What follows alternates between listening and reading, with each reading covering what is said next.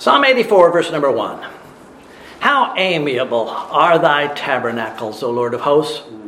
My soul longeth, yea, even fainteth for the courts of the Lord. My heart and my flesh crieth out for the living God. Yea, the sparrow hath found an house, and the swallow a nest for herself, where she may lay her young, even thine altars, O Lord of hosts, my King, my God. Blessed are they that dwell in thy house. They will be still praising thee. Selah.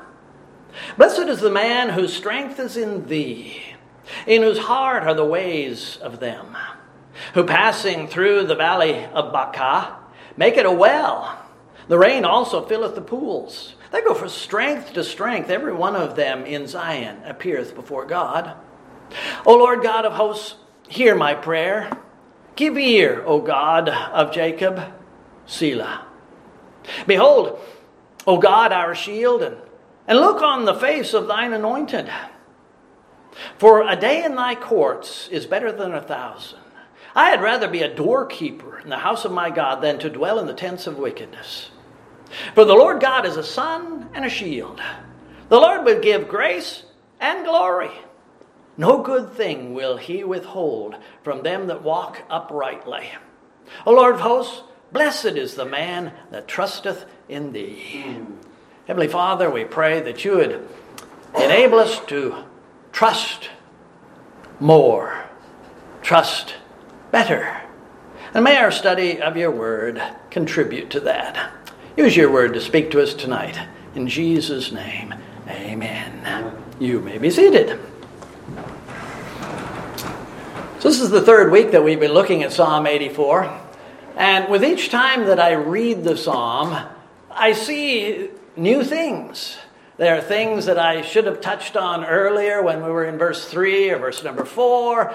And we passed that and now we're on into something else. We must never think that we have intellectually conquered any portion of the Word of God. Right. It is infinite. Yes. Perhaps one of our occupations in heaven will be mastering new material out of the old book when we have sharper minds and more time to ponder on the grace of the Lord. The Bible tells me that the angels of God today are learning things about their master, and those beings have been around for quite some time now, and they're still learning. Yesterday, as I was rereading this psalm, I was reminded of something which is both mystical and practical. We have a blend of prayer and testimony in this psalm, with one verse speaking to God and the next speaking about God to God's people, flopping back and forth. Verse number 11, for example, is a word of testimony. It's not exactly prayer. The Lord God is a sun and shield. The Lord will give grace and glory. No good thing will he withhold from them that walk uprightly. It isn't a prayer. It's a statement of fact. But the psalm begins, obviously, with prayer. How amiable are thy tabernacles, O Lord of hosts. It's not a request. It's still conversation with God. The last verse seems to blend both prayer and instruction. O Lord of hosts, okay, it's prayer. Blessed is the man that trusteth in thee. The Lord, of course, knows that he blesses faith, but the people of God need to be constantly reminded the Lord blesses faith. Amen. And this reminds me that as the people of God, we are to live with one foot on earth and the other in heaven. We're to keep one eye on our earthly responsibilities, while with the other eye, we are looking toward Jesus, the author and finisher of our faith. Spiritual extropia.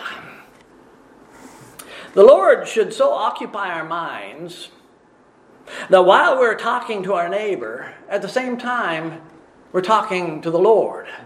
And if not directly speaking to the Lord, at least he's just one breath away. We're going from one to the other and back again. Are these things possible? Well, apparently they are, because we do find that in the Word of God and even in this particular psalm. Let's temporarily finish our consideration of the psalmist's testimony and praise in Psalm 84. If we came back to it next week, we could have more material, but at this point in time, I'm not planning to return. But still, there's more for us to open and digest if we would do so. We start with verse number 9 tonight. Behold, O God, our shield, and look upon the face of thine anointed. My first question arising from the statement is in regard to anointed. Anointed is the most common translation of the Hebrew word, but several times the same Hebrew word is translated Messiah, the anointed one. There are several commentators who point out that this verse could be speaking about Christ Jesus. But despite what I said about an eye on the Lord and an eye on the earth, that doesn't make a whole lot of sense to me. It's not speaking about Christ here, at least in my mind. This is not a messianic psalm. It doesn't contain any prophecies about the Lord Jesus. It doesn't seem to be speaking of Christ at all. If this is David who is writing the psalm, and we don't have an indication to that effect, if it's David, then he could be speaking about the anointed king of Israel himself. But there's a sense in which all of God's people are anointed. They are separated unto God. They have received the Holy Spirit. We are the anointed of the Lord. And that's the way I am going to look at this psalm. Right or wrong, that's what you're stuck with tonight. This is speaking to us. As saved and sanctified people, I think that we could stick our names there at the end of this verse. This is to us. Oh, behold, God, our shield, look upon the face of thine anointed. David Oldfield, Eric Berg, Benjamin Kilgard. Secondly, in this verse, we should be struck with the boldness of the psalmist. Only a fool or a man of great faith and confidence in the Lord's grace would say to the infinite God, "Hey, Lord, take a look at me. Behold, look at me." Yet that's what we have here, if my interpretation is correct. Should we be this bold before the Lord? Yes, sometimes we should. We should be bold in different ways, depending on circumstances. We're encouraged to be bold before the Lord. We need to be bold for the right reasons. Let us therefore come boldly under the throne of grace. Why? That we may obtain mercy and find grace to help in time of need. Let's come boldly to the throne of grace. Or in this particular case, let's be bold and say, "Lord, take a look at this face of mine." Then we have two closely related words in bold and look. Are they saying the same thing? Is there a difference between them? Or is the poet only reiterating his plea? Truth is, I can't answer that question except to say that whoever the psalmist is, he is praying in earnest. Look, behold, study. Look at me, Lord. I can't find any significant difference between the two words. The psalmist is simply saying, "Lord, please look. Please study my face." And what about that reference to the man's face?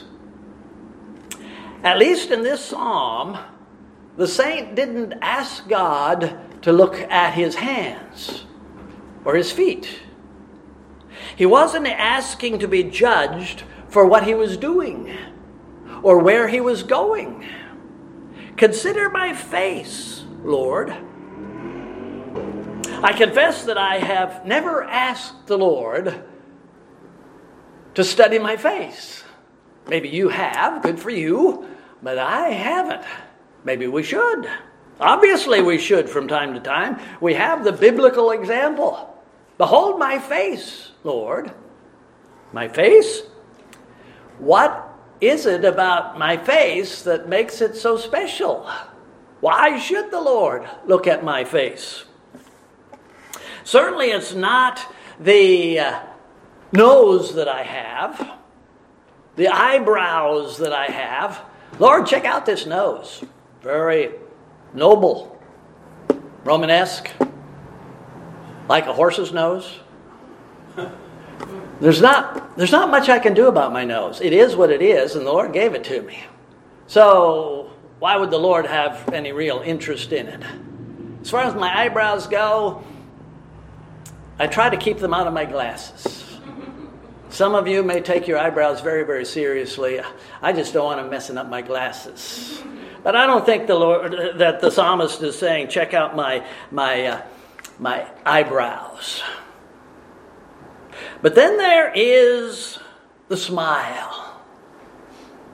I was in Costco the other day, and I saw a man standing in front of the flower display.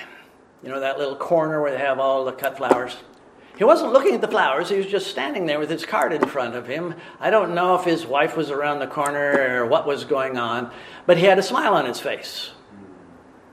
I would call it sardonic. That means there was a bit of mockery in it. There was a bit of cynicism in it. There was a story behind that smile. I assume that it was not his regular smile, but that's an assumption on my part. I didn't ask him about his smile for fear of his rearranging my smile somehow. I just didn't go there.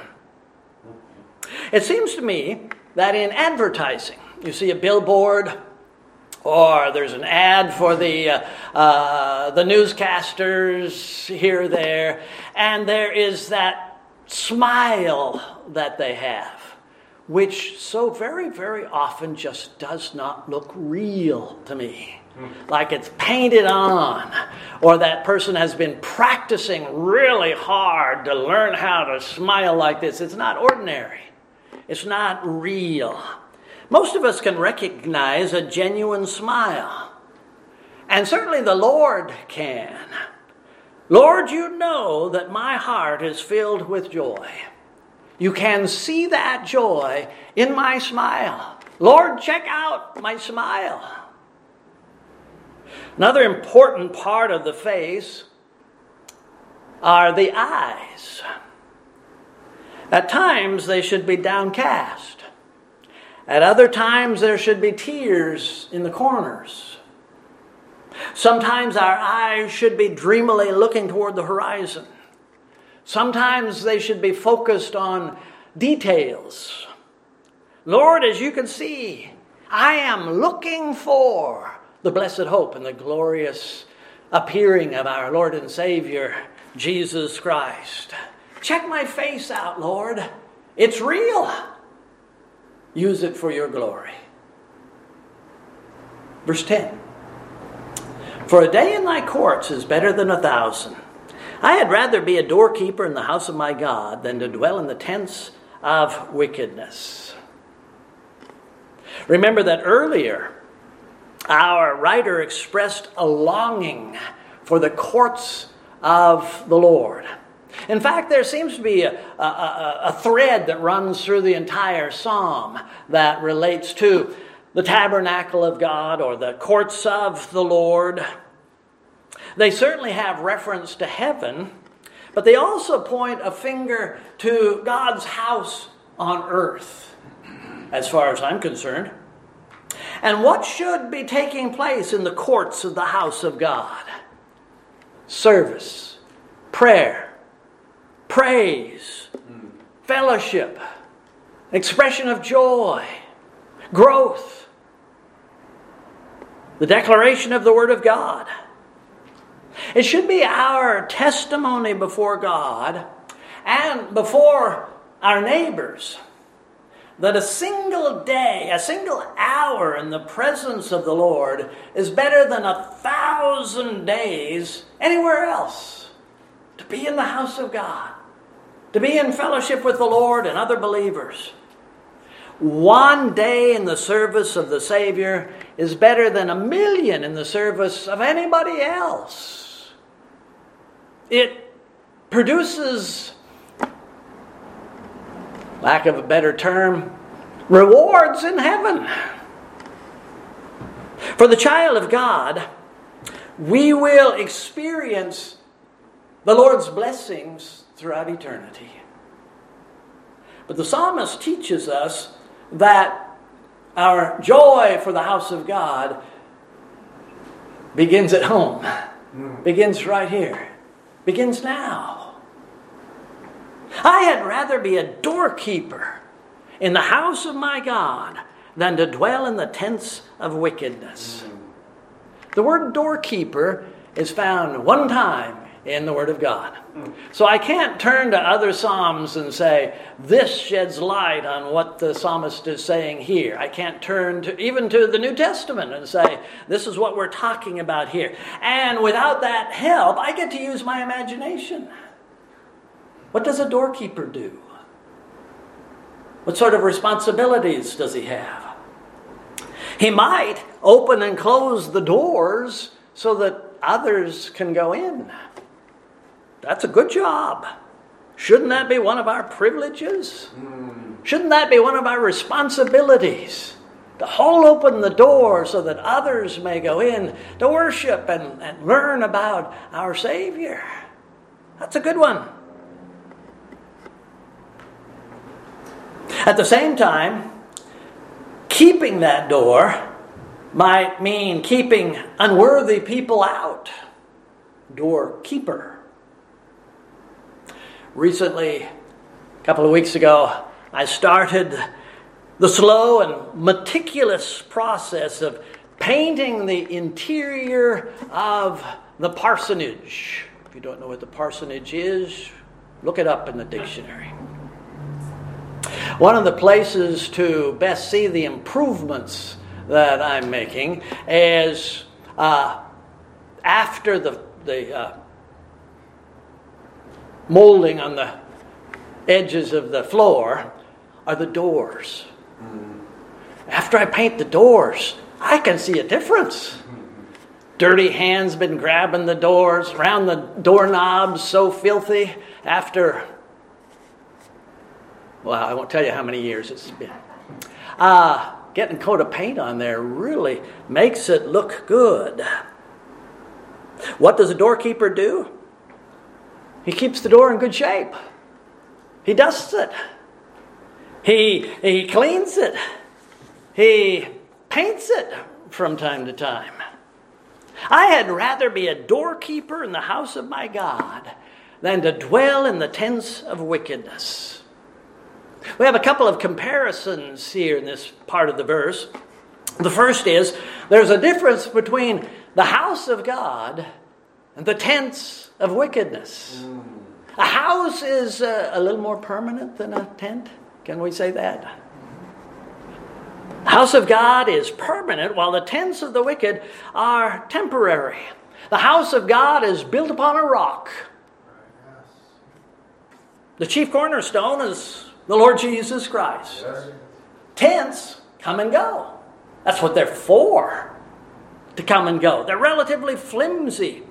Why spend a fortune decorating a tent that is going to be destroyed by the grizzly bear of God's judgment?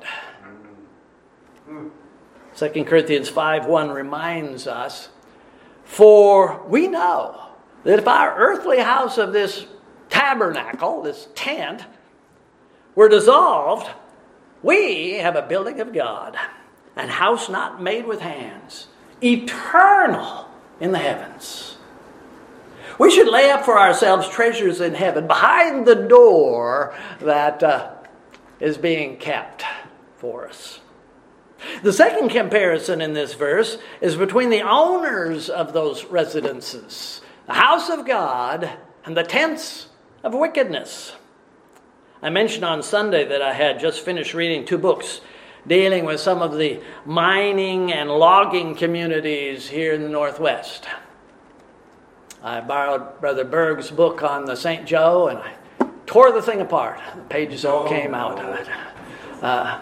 Signed copy by the authors, by the way. About that, but it was really interesting. And then another one that I read about southern British Columbia. I've told you about that.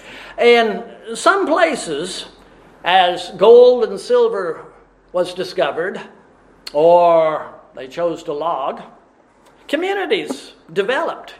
Sometimes slowly, sometimes instantly, almost overnight. There were 100 people, and then within a month, 1,000 people living in a particular place.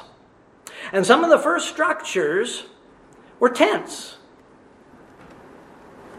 And in both books, it said that many of those first structures were put up by wicked women who intended to ply their trade.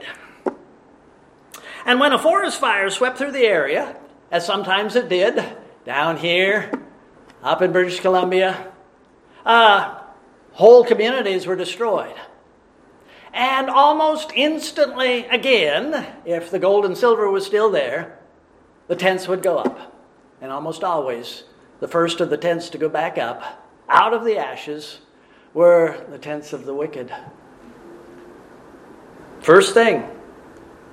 But of course, tents of ill repute are not the only places of wickedness. Even church buildings can bear that title.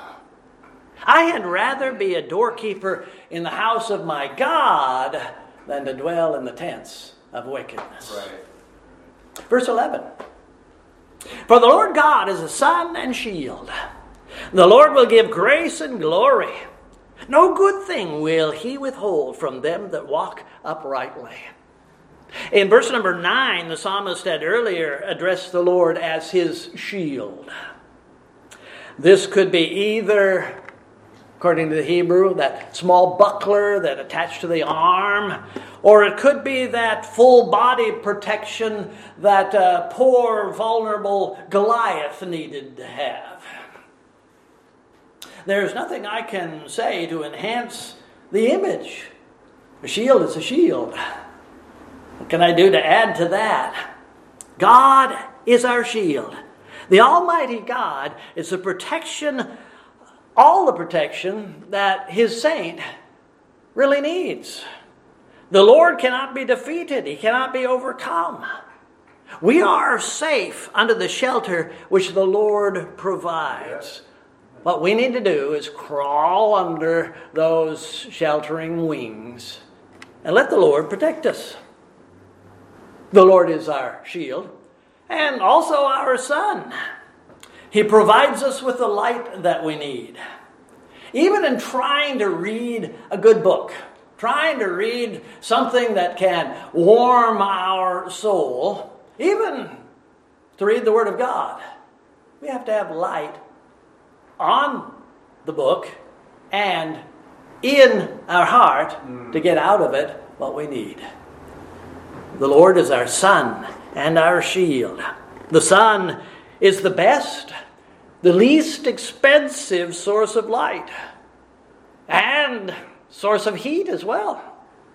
Of course, the sun is essential to life on this planet. Our Lord God is our sun and our shield. Christ is life in every possible way. And then, as one of our hymns said a little earlier, the Lord will give grace and glory. Of course, grace and glory are God's to give as He sovereignly chooses to do so. On the other hand, the believer may have confidence that God will give grace and glory. There seems to be confidence here in this psalm because we have a great many verses with promises to that effect. But notice the order. Grace and glory, not glory and grace. First comes that particular blessing that only God can give. Today, the saint of God enjoys the Lord's grace. One of these days, we will really know what glory is. Eye hath not seen, nor either ear heard, neither have entered into the heart of man the things which God hath prepared for them that love him. 1 Corinthians 2 and verse number 9. The psalmist says, no good thing will the Lord withhold from them that walk uprightly. Of course, God is not a debtor to anybody, and he's not a debtor to the man who walks uprightly. He gives good things because of his grace. Yes. And yet we find promises about this sort of thing throughout the Word of God. Maybe your favorite is Romans 8:28. We know that all things work together for good to them that love God, to them who are the called according to his purpose. Maybe you like Philippians 4:19. My God shall supply all your need according to his riches in glory by Christ Jesus. But remember, in the context of this psalm, it is to them that walk uprightly. Even though God's blessings flow out of his grace, there are prerequisites to receiving those blessings here on earth. Christ Jesus said, seek ye first the kingdom of God and his righteousness, yes, and then shall be added unto you all these blessings. God owes us nothing. Nothing. We should strive to walk uprightly, whether there are any blessings and rewards or not. He deserves our proper service. To walk uprightly means that in God's sight, how can I put it? We walk tall because we walk before the one who has been gracious toward us. There's no reason for us to stoop or drag our feet when we're standing before the Lord. Walk uprightly. And the last verse. O Lord of hosts, blessed is the man that trusteth in thee. Turning one eye back to the Lord while still keeping the other on more earthly things, the psalmist says, how supremely joyful is the soul who puts his trust in God. I hope that you can see the spiritual logic to the statement. When our trust is in the God who controls all circumstances, when our trust is in the God who limits all enemies and possesses all the resources of the universe and heaven itself, how could we not be joyful? Yes, amen. We are blessed beyond measure. We should certainly tell the Lord that we are thankful in these things. O Lord of hosts, blessed is the man that trusteth in thee. Is that a prayer? Or is that something we say to our neighbor? O Lord of hosts, blessed is the man that trusteth in thee. It is a wonderful